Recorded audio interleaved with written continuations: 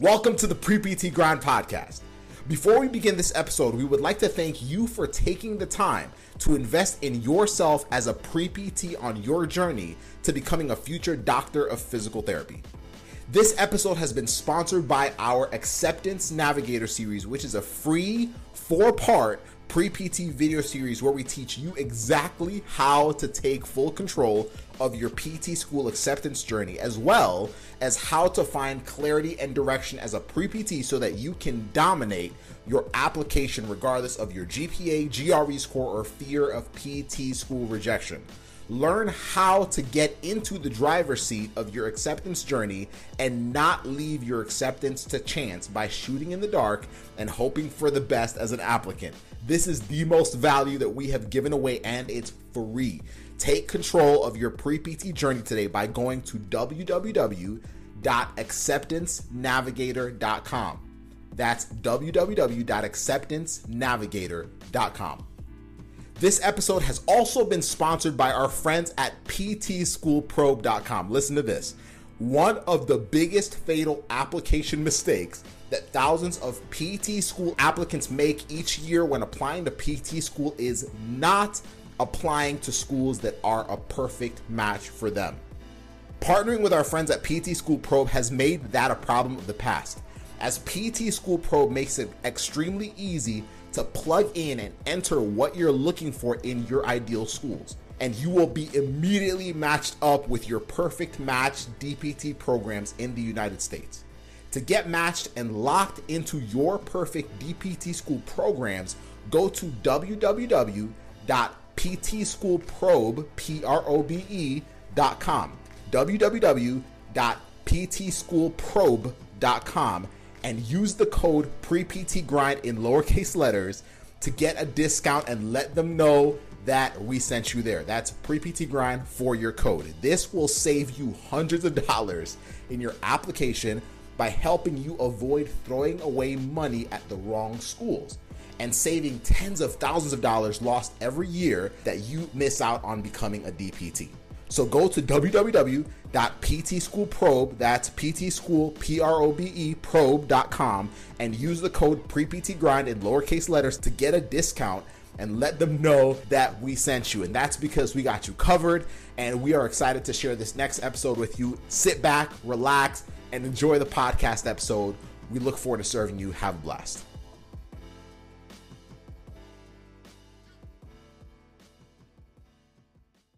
Hello, everyone, and welcome to Pre-PT Grind, where we help you become the best pre-PT applicant and student you can be. My name is Brianna Drapp, and I'm your host for today's faculty highlight interview. I'm very excited to be on here today because we have the assistant professor, Dr. Jamie Kettle, and department chair, Dr. Lori Bordenave of A.T. Still University, joining us to answer a few questions regarding their program. Thank you, Dr. Bordenave and Dr. Kettle, for taking time out of your day to chat with me. Thanks for having us. Yeah, thank you for having us. Of course, I'm really excited to learn about your school because I personally don't know too much about it besides hearing Dr. Bordenave's podcast that she did with Dr. Jimmy McKay over on the PT Pintcast. So if you're also interested in learning a little bit more about the program that I might not cover over here, please check that out. It's on the NPT StudyCast podcast with Jimmy McKay. So with that being said, in 5 minutes or less, both of you, tell me what led you to the profession. Okay, so my story is actually very nerdy. And so I'm just going to put that out there. My story is that when I was in 5th grade, which for me was a very long time ago, I read a book about a young girl with cerebral palsy. The book was called Karen by Maria Kalea. I still remember it. I actually still have a copy. And in the book, they talked about physical therapy. And after reading the book, I thought, that's what I want to do. And so pretty much from the time I was in 5th grade, that was what I was going to do. There was maybe a couple little times when I changed my mind. Probably the biggest change was that I actually did a pediatric rotation because that was where I thought I wanted to go. And I really didn't like pediatrics at all. And so I switched from pediatrics to really where I ended up treating geriatrics. So from one end of the spectrum to the other. And, but other than that, I pretty much stayed the course and went from 5th grade till where I am now. And I still, Dr. Kettle can tell you, I still am like so passionate about PT. I love being a PT. So that's my story, nerdy as it is. I think my route is probably more traditionally what you find on a admissions application, and I think it transformed over time and through my experiences to lead me to where I am. So not even knowing what all physical therapy encompassed over time and then learning about it, I'm like, oh, I'm going to go this way and then that way. But traditionally I was in sports in high school and wanted to pursue that as a career going into college. So I think I started with the sports med route and then learned about physical therapy, and then had personal experiences with a family member of mine receiving physical therapy. And so firsthand experiences and kind of that involvement in wanting to help people recover, it was natural that I went into school for physical therapy. But then once in the program, I learned about all the different things you could potentially specialize in and do. And I think that's where I fell in love with neuro and geriatrics also. And so that led me to that, and then policy and leadership and teaching, and it just keeps evolving. So all these different areas that I didn't know I was going to fall in love with. But I think I have more of a traditional story that a lot of people can probably relate to. I'm excited you're a neuro person, Dr. Kettle. That's something that I want to look into later, just because I think it's really fun, because I feel like with neurological conditions, it's such a gray area you're playing with, because you're like, I'm not sure what's going to go on. I don't know how this is going to present. And it's really just you're adapting and improvising every treatment session, especially with our patients with maybe MS or Parkinson's. So I'm excited to hear your 2 cents on a lot of things that you might have to talk about. Oh yeah, absolutely. Dr. Bordenave is a neuro nerd also. So. Oh, great. Awesome. Jamie is actually dual credentialed. She has an NCS and a GCS. So she's look at that. I'm sure a lot of people in your department have a lot of different, like a diverse background of what they're board certified in and whatnot.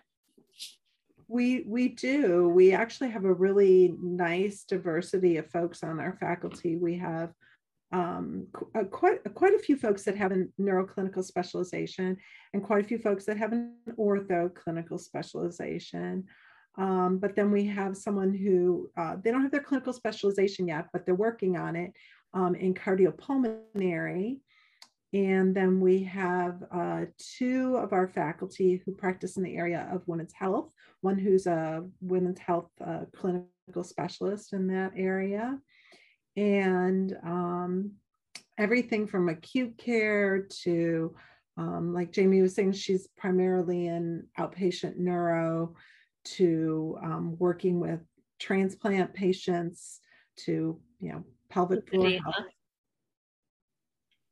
And pediatrics. So I forgot about our peds folks. We have a couple peds folks too. So yeah, I forgot about them. Well, that's a wealth of knowledge for all of your students to pull from while they're going through school, isn't that? We think so. Yeah, we do. I agree.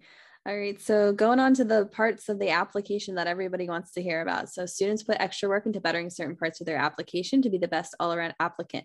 Since every school values different parts of the application, what would you say is an aspect of the application that you value most, or that catches your attention when seen on an application? Jenny, I'm going to let you answer that. Okay. And I think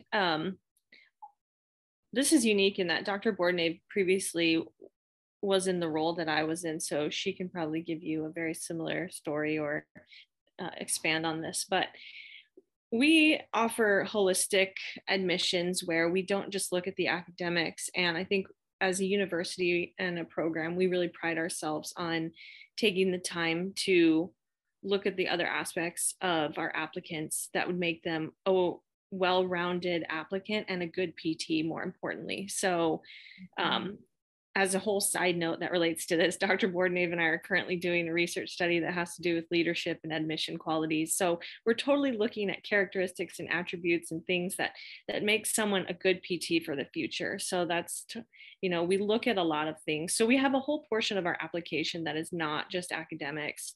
And to cover some of the topics, we're looking at someone's cultural competency and their experiences in their life with people with disabilities or impairments, and their commitment to community and extracurricular activities, and the things that demonstrate to us that they're well-rounded, they can handle the aspects of a job while also demonstrating all the core values that is important for a physical therapist to have. So I think that's what kind of helps us stand out as a university and a department. So it's not just one thing, but it is really exciting to read some of these applications. And I go back and I look at the person and I'm like, wow, they must be a little bit older to be able to accomplish all of these things. And some of them are like 22, 23. And I'm like, wow, these students are goal getters these days, and all the things they've been able to do. It's really impressive. I don't think I was that good when I was coming out of school, but I think it's a lot. We're looking for a well-rounded student.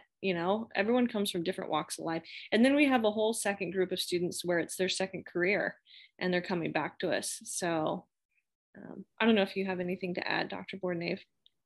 Yeah, I the only thing a couple things I would say, we've been doing holistic admissions.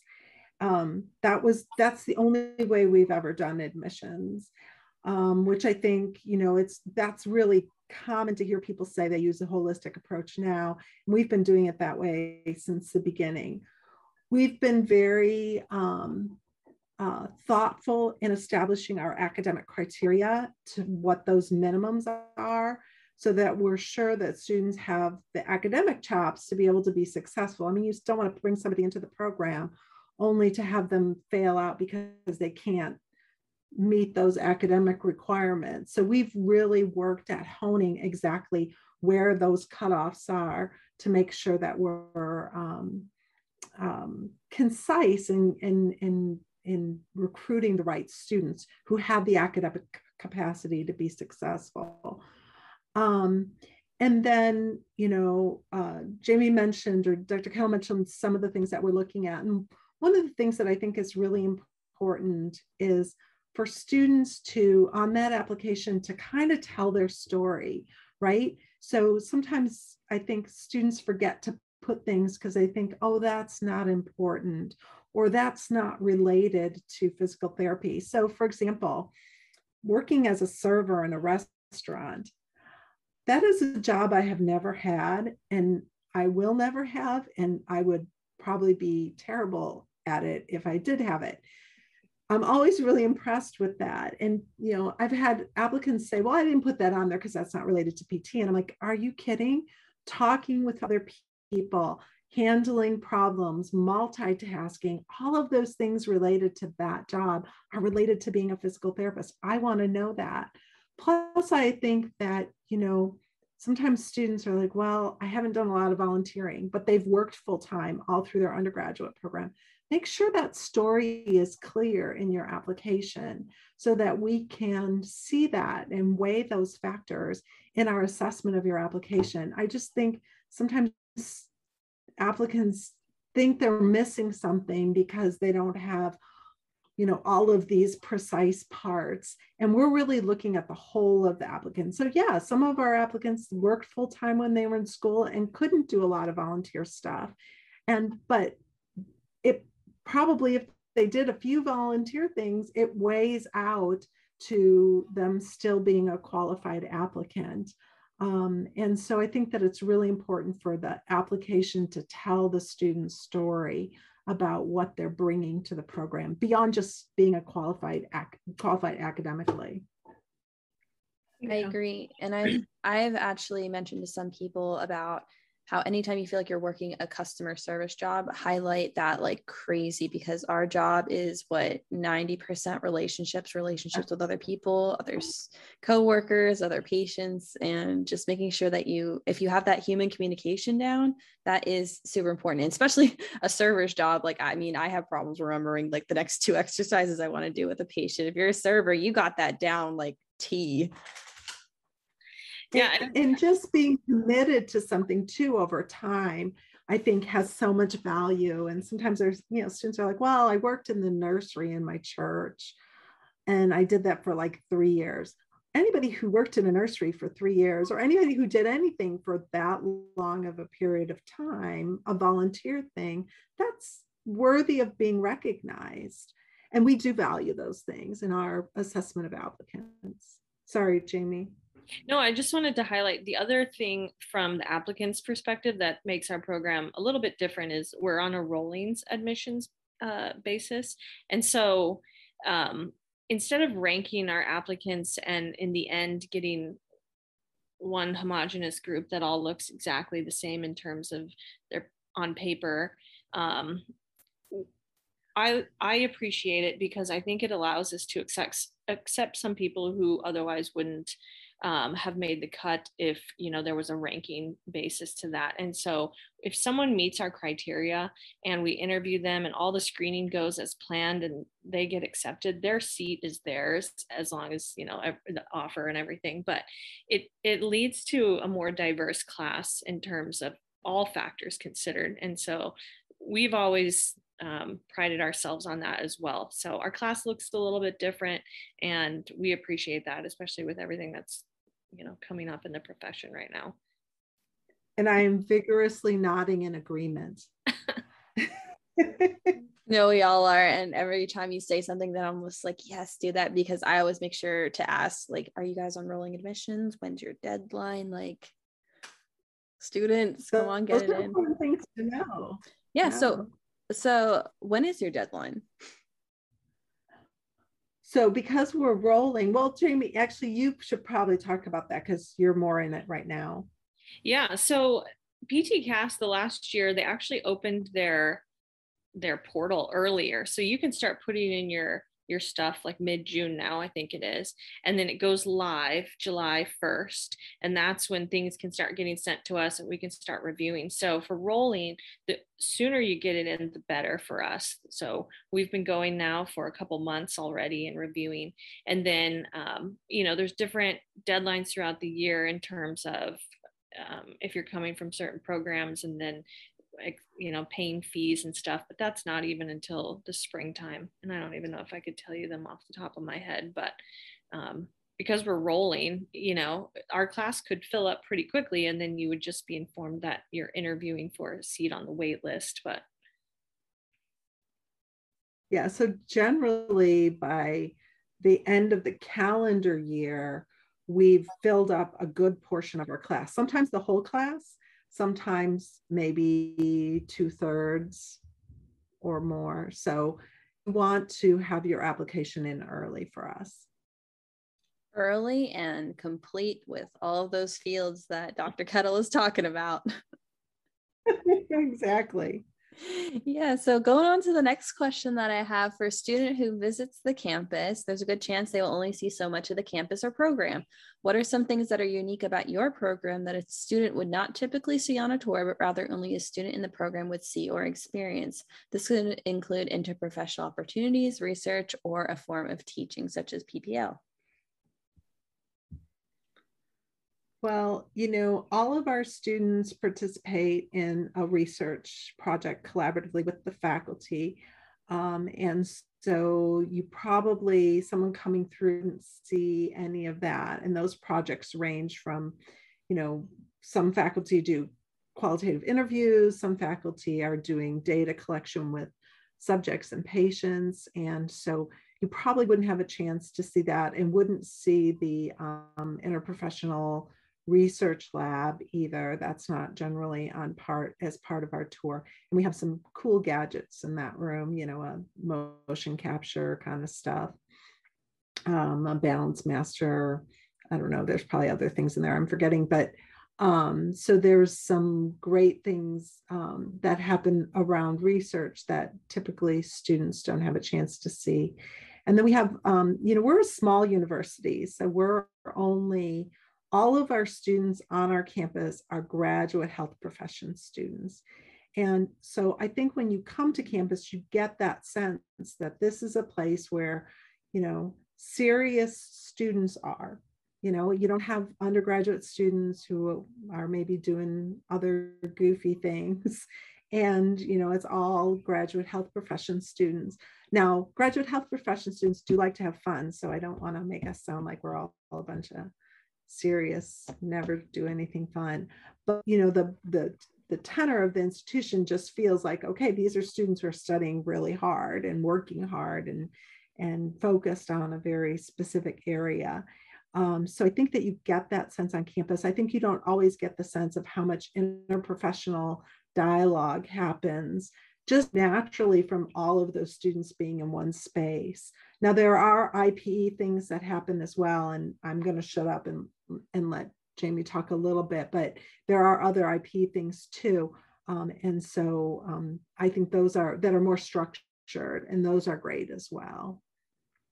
Go ahead, Jamie. Yeah, I think, well, in reality, one of the things that we do is when students do come to campus for a tour and an interview, we actually do have a student ambassador sit with them. And so they do get a student perspective, and they love that because sometimes I plug my ears and I walk out of the room and they're like, tell us what it's really like to be a student here. But I love hearing the student stories, and they always say such amazing things that makes me beam with pride and joy to hear those things. But so they do get a firsthand student perspective, and some of the things that I guess you can't quote see, the IPE opportunities, I'm currently in the process of setting up one right now with our physician's assistant program in our sim lab.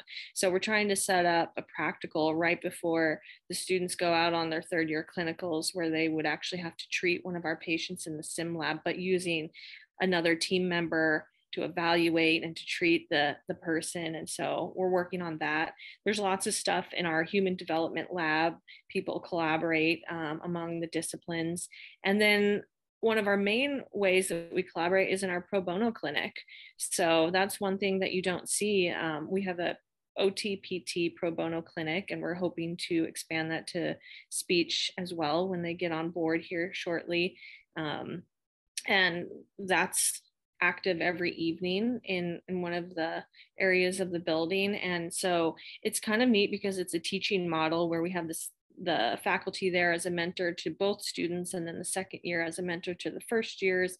And so everybody's learning from everybody, and it kind of makes that lifelong learning thing acceptable. And also, you're always being mentored by somebody.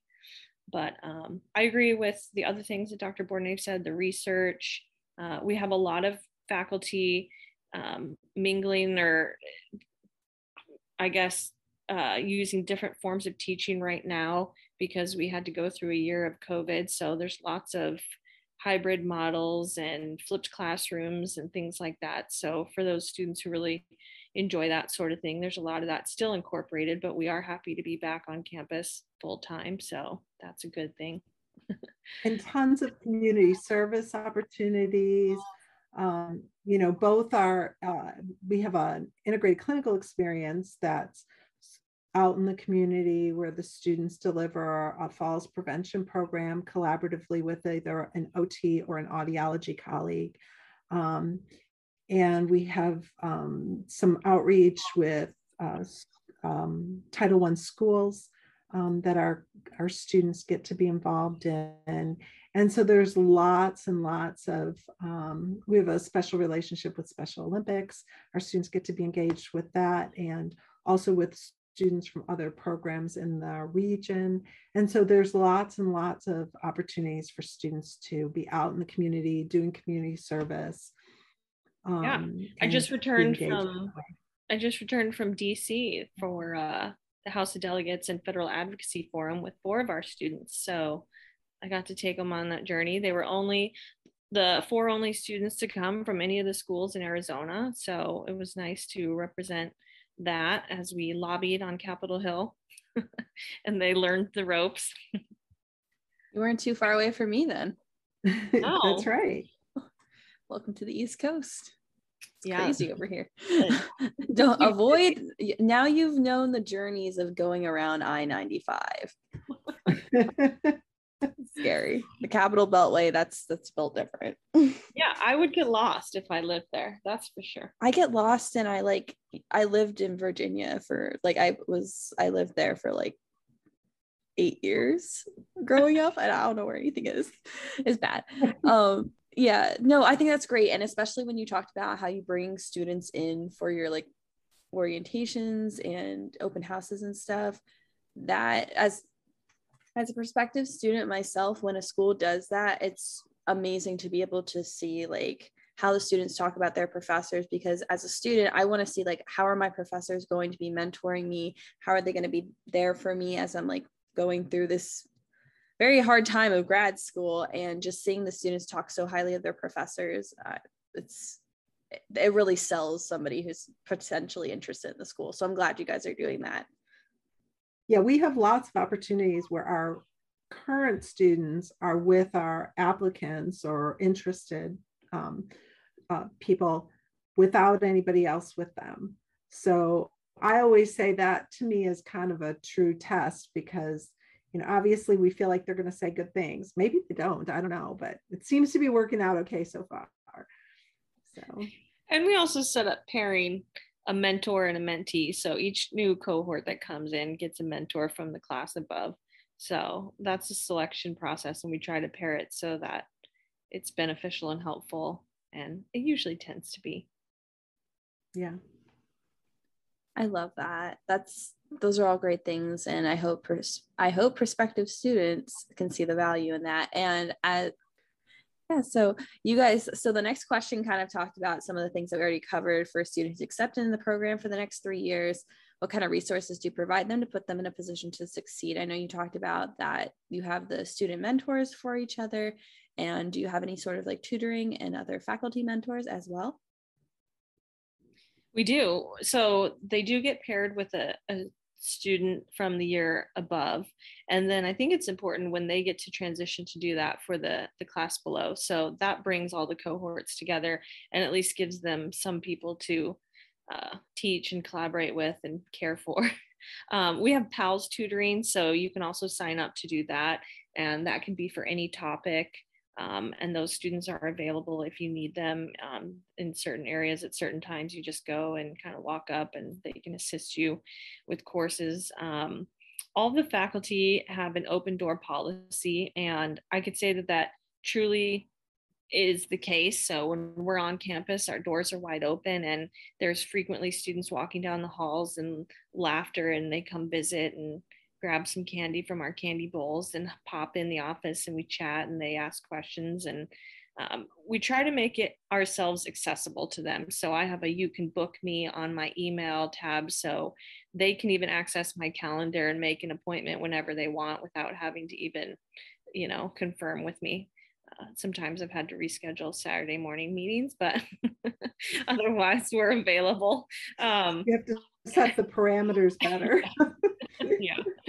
And then the university provides so many resources on campus. So we have IT specialists, we have a learning and disability resource center, we have student services, we have a mental health professional. What else am I forgetting? Librarian. What else, Dr. Bordenave? Yeah, I mean, I think you've hit on the big ones. Yeah.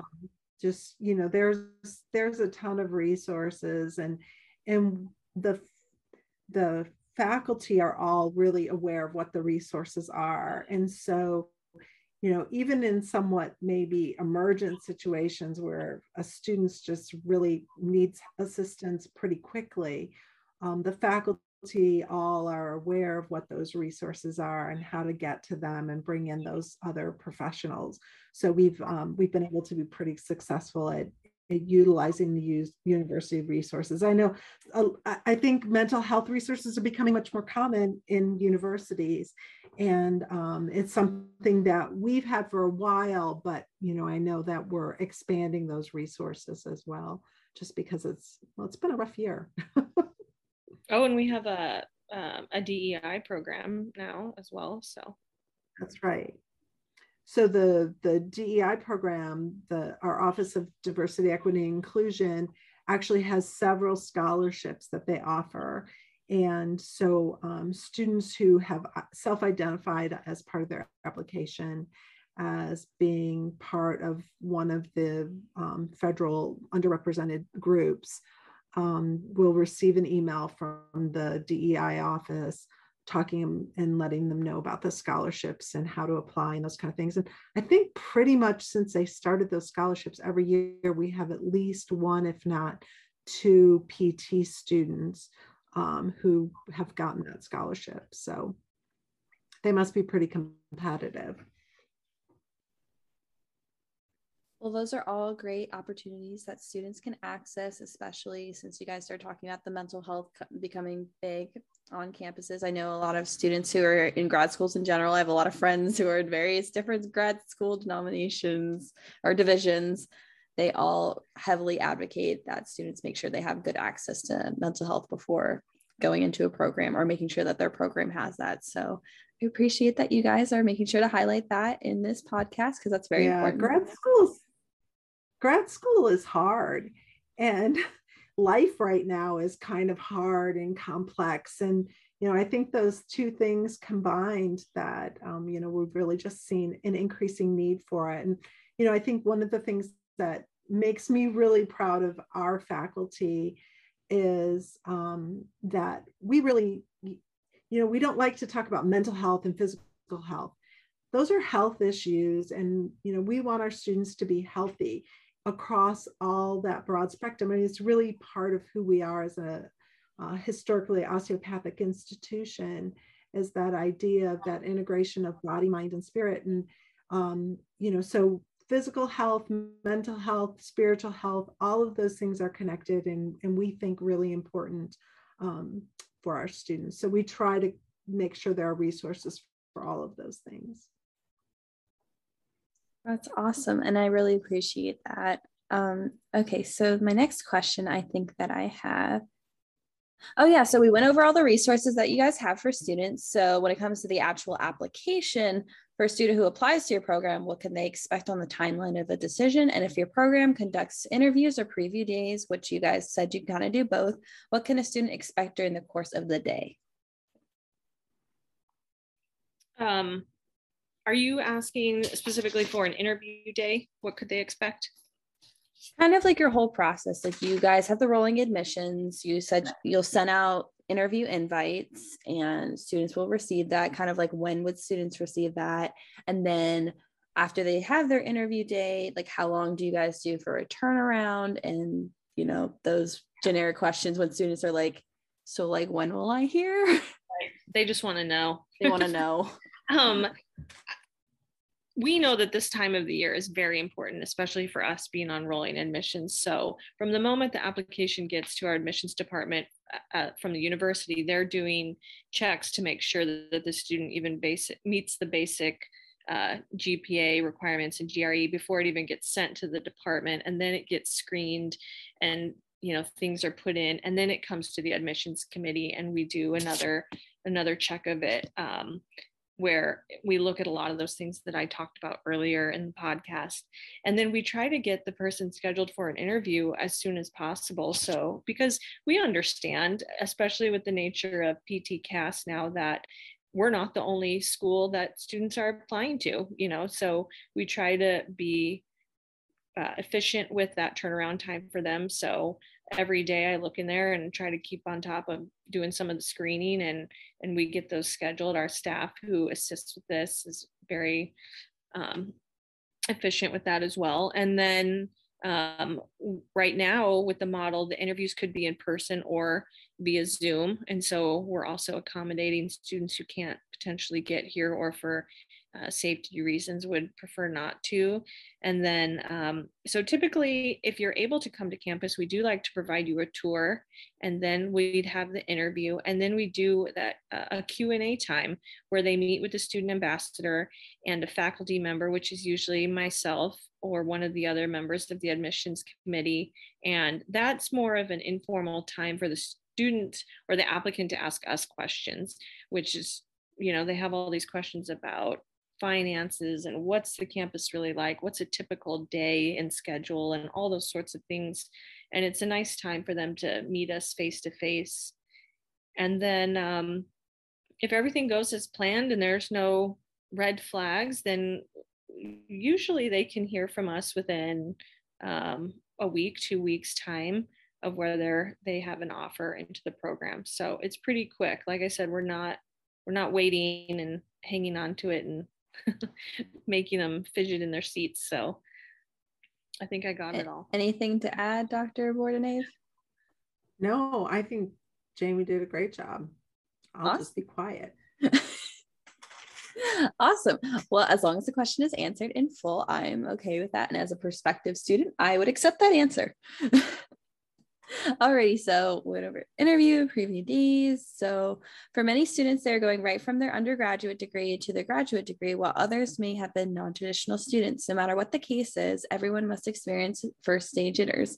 What can a student expect on their first day or week of classes in your program? It goes fast. I think that that's probably the biggest message, is that we have usually a day and a half of orientation. And during the orientation, they get to meet the faculty. We review the student manual, kind of talk about what to expect. But once classes start, things go really fast. I mean, we're delivering content quickly. It's not, I have older kids, and in undergrad, I even remember my undergrad, you'd go to class the first week and they'd go through the syllabus and then they'd send you home. And it certainly is not like that in graduate school. You show up on day one, they review the syllabus, and then they're, working through content. And you might have even had readings that you were meant to do before you showed up in class. So things move pretty quickly in that first week. I think that there's a couple key things that I think are important. First of all, students, when they're getting ready to come to PT school and start school, they should take that time to actually relax, like read a good novel, or take a vacation with your family, or I don't know, do something that's enjoyable and relaxing. You don't need to study before you come to PT school. Come to PT school, relax, so you're ready to hit that ground running. And, I think the other thing is and we tell our students when they show up on the first day that the competition is over. You're not trying to get into PT school anymore. You are in PT school. And so now it's time to look at everybody else in this room as your colleague. And how can you collaborate? How can you create a place where you're working together to all be successful? Because, it's just the competition in the undergrad, and especially as you're getting stuff ready to apply for PT school, it's just competition. I got to get a better grade than the guy that's sitting next to me. Or I'm doing the guy that's sitting next to me work because I want to get a particular grade. And that mindset has to shift once you get into PT school. People are your colleagues. They're going to be your colleagues going forward, including the faculty. And so how do you create a place where you're working together collaboratively with that group? What else do you have to add, Dr. Kettle? I don't know. I think that's a good summary of it. I get to meet all the students in the orientation, and then I get to be the lucky one to go through all the policies in the student manual with them. I'm their mom away from home. But I actually don't get to teach the students in our particular program until their second year again. So, but my role includes kind of keep monitoring all of them academically. So I think that you covered it. Some of our students have said that it's kind of like drinking water from a fire hose when you get started, but I'd like to say that we have a lot of checks in place to make sure that our students are succeeding and progressing along the way. First No. day jitters are actually kind of good, aren't they? I mean, they mean that you're excited about what you're about to do. They mean that you're kind of ready to jump into it. So in some ways, first day jitters, we joke, what do you like better, first day of school or last day of school? And I love the first day of school because I just think there's so much possibility that exists there. So there's that nerdy part coming out again. I'd say graduation's better, but we continue to go back to that, don't we? No, yeah. No, my friend said, I have like two things to add. My friend, she started PT school at Temple over the summer, so back in June. And she was like, the first day I was like, how'd it go? She's like, it was great. And then by day 3, she's like, I am overwhelmed. And I'm just like, are you good? She's just like, it's day 3 and I'm already behind on schoolwork. And I was like, you'll be fine. She has like all A's. She's fine. But I've heard the same thing from so many other people. Yeah. And I think the important thing to remember is when you hit day 3, everybody feels that way. Like you're not alone. Everybody who's sitting in the room with you feels exactly the same way. And so say it out loud. Be the first person to be brave enough to go, holy cow, this is like, my head is exploding. And everybody else will go, yeah, I know what you mean. And next thing you know, you have this whole group of folks who are going to support you and, you know, be part of your getting through it. I agree with that. And then also I've heard a lot of students will be posting on forums, especially over the summer. They were like, what should I study before I get to school? Like, should I look over like anatomy again? Blah, blah, blah. I'm like, oh my God, you're going to be sitting there staring at the brachial plexus for 3 hours in like 2 months. Just like go to like Florida or something, like go to the beach, like enjoy yourself. Like you'll have plenty of time to be stressed. Like, and you guys like break it down. You're like, this is what we need to know. This is what it is. Let's go over it. Let's go through it. Like, you don't need to get ahead or anything like that. I remember learning anatomy and I was like, I'm like writing like the origin, insertion, action, innervation, just writing it out on a whiteboard. I'm just like, this is a lot. And that was just PTA school. So I know it's like, you got to know like arteries and stuff for PT school. So it was just a lot. So take your time and enjoy the summer before you start school. Yeah, so this is the question that a lot of our students at Pre-PT Grind want to know. There's a lot of students who have a rough start to their journeys and might have lower grades and find themselves in a situation where they decide to lock in later on in their journey. At Pre-PT Grind, our mission is to help push and guide students to take the correct course of action to ultimately allow them to get into PT school. For a student with a lower GPA who wants to get into PT school, what would you recommend? I think one of the first things, if it's related to their GPA, obviously I would say take a look at some of those courses where your grades were the lowest and see if it's a possibility to retake those, especially if they're science prerequisites. And then I would also advise that student to maybe set up a meeting with someone on the admissions committee. And a lot of applicants don't take advantage of that. And I don't know why, because for the students I have mentored through that process, they've just asked, hey, here's another time point in the year. Can you take a look at my resume now and give me any pointers? And then 4 months down the road, they asked me to take a look at it again. And, you know, we're available to do that and say, or even if they applied 1 year and want to reapply the next year, what can I improve on? What, you know, would you mind telling me areas where I could make better? And so that's the second piece of advice I would say is meet with someone and have them go through that with you, so you are more targeted in knowing what that school is looking for if you're really determined to get into that particular school, or for any school that you want to apply to for that matter. Yeah, I think really knowing what each program is looking for, like what are their requirements, and don't waste your money applying to programs where you're not meeting those minimum requirements. I mean, it's always seems silly to me when a student is rejected for a low GPA. Our GPAs, our minimum GPAs are published.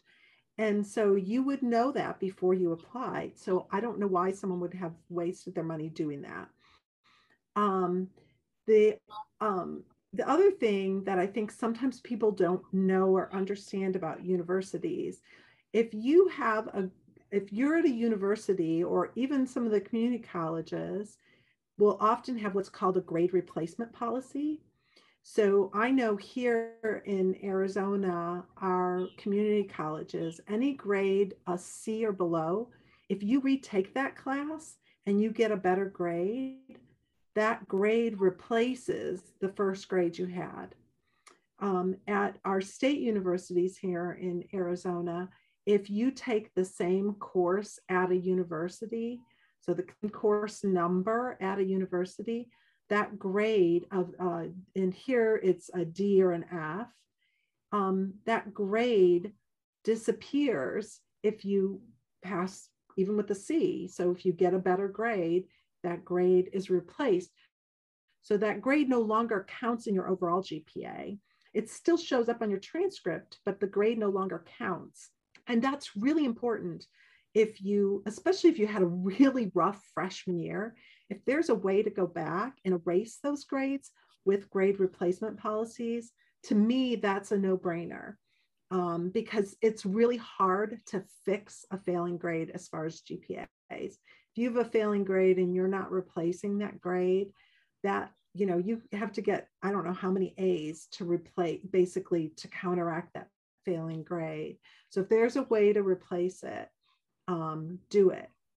That's really it might even be worth the money to go back to a university to retake a course where you have a failing grade versus taking it at a community college where the cost is less. So you really need to balance what those costs are to get you into PT school.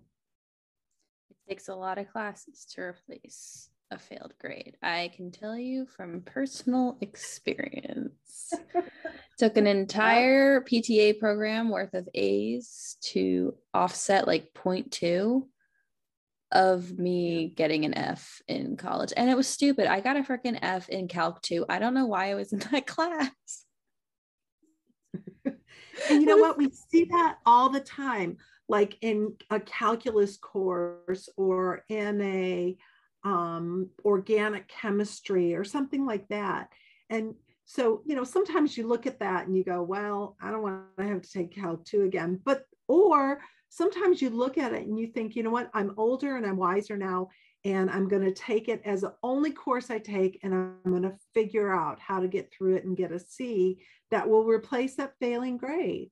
I mean, I would probably still fail it, Brianna, so I don't know. I literally took it again and failed. So I have 2 Fs on my transcripts, are the only Fs on my transcript, and it's in Calc 2 twice, and one was taken my freshman year, and then I retook it again at the beginning of my sophomore year.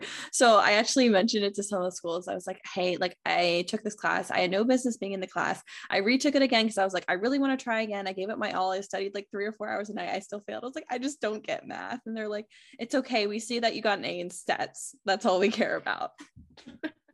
And, I think sometimes too, students, like especially in undergrad, and students who don't have, like first generation college students who maybe don't have someone to help them through, know what the withdrawal dates are. Like, when do you have to withdraw from a course to get a W? Yeah, nobody told me about Mark that. it on your calendar and make sure that so I just think there's so many tricks to getting through the undergrad process that sometimes is really, if you can just know those, like someone can hold your hand and tell you those things. Yeah, I had no idea you could withdraw from a class. I didn't know. If I did, I would have just withdrawn. I had no business being in Calc 2. But that was just me. But fortunately, yeah, we're not talking about me. But yes, know when your withdrawal dates are. Those are very important. But I thought I'd share that because that was funny. You're like, oh, I'd probably fail again too. I was like, I did. So, but it's okay. I got A's in anatomy and physiology. That's what matters. There we go. All right. And I think some students, like I think some students will just send an application thinking you won't notice. And I'm like, how do you not notice? How do you think they won't notice? This is their job to notice. Those applications don't even make it to us to notice. right? Mhm. Because our admissions, it's all set up in the system. I don't even think a human sees it. It comes through the system, looks at the number and says, nope, out. So you guys have a hard cutoff minimum requirement, and what GPA is that minimum requirement? Is it a 3.0 or are you guys at a 3.2? We're 2.8. 2.8? Okay. Yeah. Awesome. Now, please make sure that you go and look at our webpage to see what our averages are, because our averages are much higher than that. Oh, yeah. But anything below that 2.8, the computer is saying bye. Exactly. And then do you guys do the GRE? We do. You do. And we have a minimum. We do. Okay. And it's 140 on each of the sections, and a 3.5 on the writing. Those numbers are good to know. So then students know where their cutoff is. If they're writing it kind of close with one of those numbers, and they know where they're at. And then also based off of that, they can go to your website and figure out what the average is for accepted students, or what a competitive applicant looks like, to make sure that they are kind of in the game for you guys. Absolutely. Yeah. Good advice. Yes. And so, alrighty. So my last question is, what is one piece of advice that you would give to any applicant during their pre-PT journey? I don't know if I can narrow it down to one. You can give a list. I've had people be like, well, the one guy from Kansas is like, I got 4. Here they are. So yeah, I don't even know if I'm prepared, but listening to a podcast like this would be great, because there's a lot of things you don't know that you don't even know, or don't know that you don't know, and so that sort of thing. So whatever resources you have or could search for, that would be one thing that I would advise, is whether it's financial or scholarships or mentors or a program like this, so that you don't feel alone in this process, and you have someone who's been there, done that, can give you some advice. So, because what I find is, like I said before, a lot of these students, they are all excellent applicants. And I mean, if you've gotten to this point, you are a great student. And it really just comes down to, do you know how to, fill these out? Do you have enough hours in this area? Could you put a little bit more time here? And so I feel like a lot of people could do this if they had the right resources and a mentor to kind of guide them along the way. So I guess do a little bit of research before you dive right in. I 100% agree with that. And some of that research in my mind is looking at what the expectations are of the program. So again, don't apply if you don't meet the minimum GPA. That's a waste of $70. And I think I have 2 other things that I would say. Don't be afraid to contact programs and say, can you give me any advice? Do you have anything that's maybe not listed on your website? Would you look at my stuff? Can I come for a tour? Whatever it is. If you don't get in the first time, definitely contact your dream schools and say, why didn't I get in? What was it about my application? How can I make it better? And then my other piece of advice is always this: have someone who knows you, loves you, and wants you to go to PT school. And they really need to meet all 3 of those criteria: knows you, loves you, and wants you to go to PT school. And have them look at your application before you click the little submit button, because they're the person who's going to say to you, didn't you do this? Or how come you didn't write about that? Or this doesn't sound right. And they're the person who's going to really help you, I think, to make your application tell your story, so that when the program is reading it, the program knows who you are as much as we can from that piece of paper. But remember, that piece of paper is all we have to start out with. And so make sure your story is told well. And someone who knows you, loves you, and wants you to go to PT school is going to help you to make sure that your story is told well. I agree with all that. And definitely, if you're applying to a school, talk to someone at that school in the admissions department. who can help you answer questions. So then you're not making a $70 mistake. Or a bigger mistake than that, right? Yeah, that you only get into a school that's like $60,000 more. Yeah. When you could have gone somewhere else. Anyways, that is all the questions that I have for you two. I want to thank you guys for joining me and chatting with me tonight. Do you have any additional questions? No, thank you a lot of fun. So much. Yeah. What's up, guys? It's Casey, and I hope you enjoyed this episode of the Pre-PT Grind podcast. Now, this episode was sponsored by the Acceptance Navigator series, which is a free 4-part pre-PT video series where we teach you exactly how to take full control of your PT school acceptance journey, as well as how to find clarity and direction as a pre-PT so that you can dominate your application regardless of your GPA, GRE score, or your dreaded fear of rejection. So learn how to take the driver's seat of your acceptance journey, and to not leave your acceptance just up to chance by shooting in the dark and hoping for the best as an applicant. Like, this is the most value we've ever given away, and it's free. So take full control of your pre-PT journey today by going to www.acceptancenavigator.com. www.acceptancenavigator.com. This episode was also brought to you by our friends at ptschoolprobe.com. That's ptschoolprobe.com. Now, one of the biggest fatal application mistakes that thousands of PT school applicants make each year is when applying to PT school without even having the right match for you as an applicant. So partnering up with our friends at PT School Probe has made this problem a thing of the past. PT School Probe makes it extremely easy to you plug in what you want, you click this, you click that, and boom, it spits out exactly what you're looking for in a school, whether it's cost, location, clinicals, this and that. You put it in, you do, and that's it. That's it. It spits out exactly what you're looking for. No more stress, no more searching, no more anxiety. Put in what you want, and bam, the right matches for you and what you're looking for pop up just like that. So to get matched and locked into your perfect DPT school program, go to ptschoolprobe.com. That's www.ptschoolprobe, like PROBE.com, ptschoolprobe.com, and use our code PREPTGrind in all lowercase to get a discount, and let them know that your good friends at Pre-PT Grind sent you on over. This will save you hundreds, maybe thousands of dollars by making sure that you apply to the right schools. So again, ptschoolprobe.com. That's www.ptschoolprobe.com, and use our code PREPTGrind in all lowercase. Hope you enjoyed this episode, and we'll see you on the next one.